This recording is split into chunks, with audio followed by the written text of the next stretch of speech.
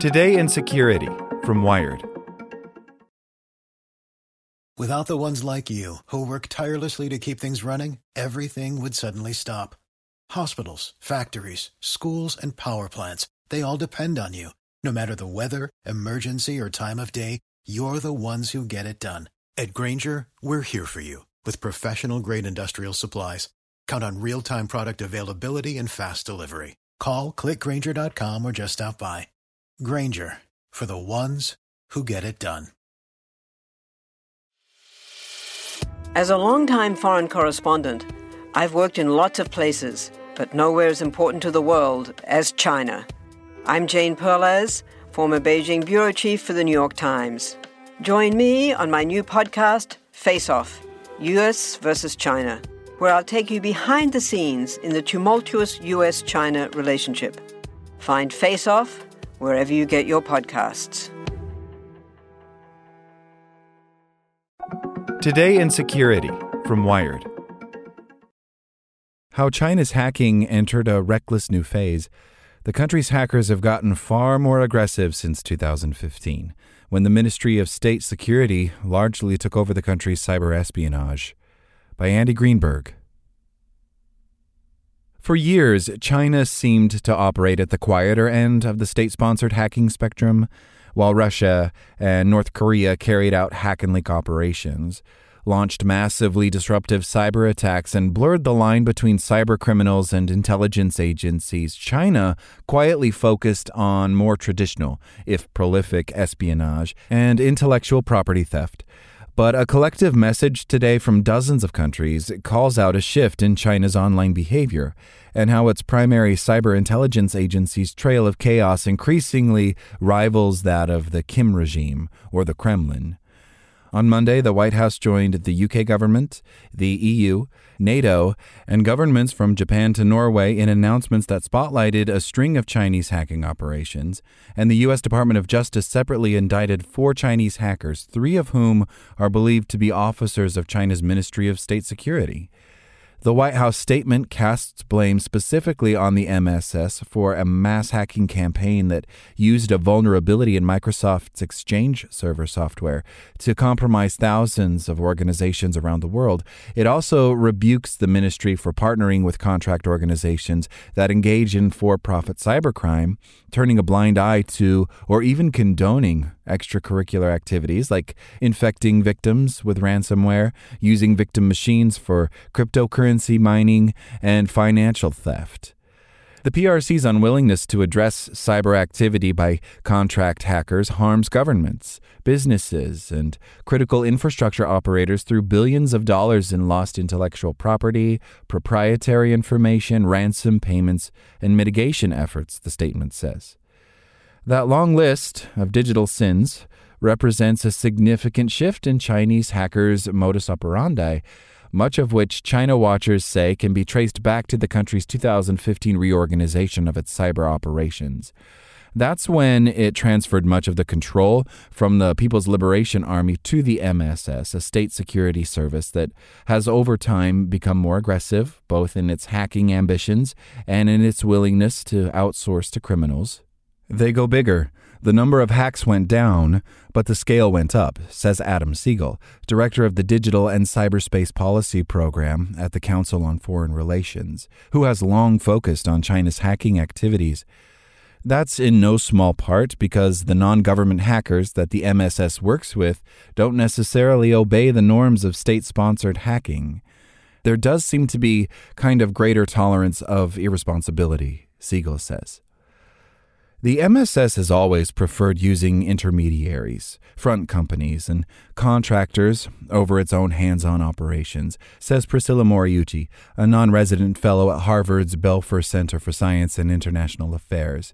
This model in both human and cyber operations allows the MSS to maintain plausible deniability and create networks of recruited individuals and organizations that can bear the brunt of the blame when caught, says Moriucci, using the term human to mean the human, non-cyber side of spying operations. These organizations can be quickly burned and new ones established as necessary.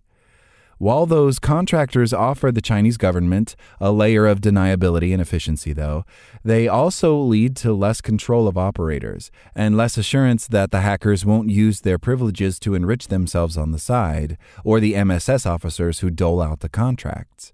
In light of this model, it is not surprising to me at all that MSS-attributed cyber operations groups are also conducting cybercrime, Moriuchi adds. The White House statement as a whole points to a broad, messy, and in some cases unrelated collection of Chinese hacking activities. A separate indictment names 4 MSS-affiliated hackers, 3 of whom were MSS officers, all accused of a broad range of intrusions targeting industries around the world from healthcare to aviation. But more unusual than the data theft outlined in the indictment was the mass hacking called out in Monday's announcement, in which a group known as Hafnium, now linked by the White House to China's MSS, broke into no fewer than 30,000 exchange servers around the world. The hackers also left behind so-called web shells, allowing them to regain access to those servers at will, but also introducing the risk that other hackers might discover those backdoors and exploit them for their own purposes. That element of the hacking campaign was untargeted, reckless, and extremely dangerous, wrote Dmitry Alperovich, former CrowdStrike CTO and founder of Silverado Policy Accelerator, along with researcher Ian Ward, in a March blog post. At least one ransomware group appeared to try to piggyback off of Hafnium's campaign soon after it was exposed. There's no clear evidence that the MSS's Hafnium hackers themselves deployed ransomware or cryptocurrency mining software on any of those tens of thousands of networks, according to Ben Reed, director of cyberespionage analysis at the incident response and threat intelligence firm Mandiant. Instead, the White House's criticism of China's government for blurring cybercrime and cyber spying seems to be related to other years-long hacking campaigns that more clearly cross that line. In September of last year, for instance, the DOJ indicted 5 Chinese men who worked for an MSS contractor known as Chengdu 404 Network Technology, known in the cybersecurity industry by the name Barium before they were identified, all of whom stand accused of hacking dozens of companies around the world in a collection of operations that seem to liberally mix espionage with for-profit cybercrime. As in the Hafnium Microsoft hack, the Barium hackers used a broad and indiscriminate hacking technique to carry out those intrusions, breaching software providers to carry out repeat software supply chain attacks that hid malicious code in otherwise legitimate software, such as the IT management tool NetSerang, the hard drive cleaning tool CC Cleaner, and laptop maker Asus.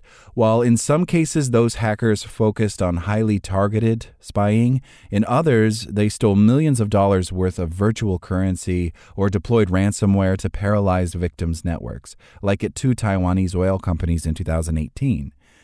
In its increasingly large-scale hacking techniques, its hybrid of spying and cybercrime, and its use of coercive hacking, China's operations increasingly resemble those of Russia, says James Lewis, director of the Strategic Technologies Program at the Center for Strategic and International Studies. MSS targeting of Taiwan, for instance, mirrors Russia's similarly disruptive cyber attacks in Ukraine. The Russians lead the way, and Chinese trail them, Lewis says. The Chinese track closely what the Russians do on coercive activity, and they're copying them. While Monday's statements drew new attention to the MSS's lack of control over its contractors, they seem unlikely to curtail China's efforts. They'll deny it and lie through their teeth, says Jamie McCall, a cybersecurity research analyst at the UK's Royal United Services Institute for Defence and Security Studies.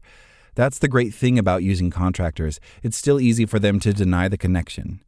The same lack of hands-on control that has contributed to the recklessness of the MSS's hackers for hire, in other words, also helps the MSS to shrug off the scorn of the world's governments and makes China far less likely to rein them in. Like what you learned? Subscribe everywhere you listen to podcasts and get more security news at wired.com/security. Sick of being upsold at gyms?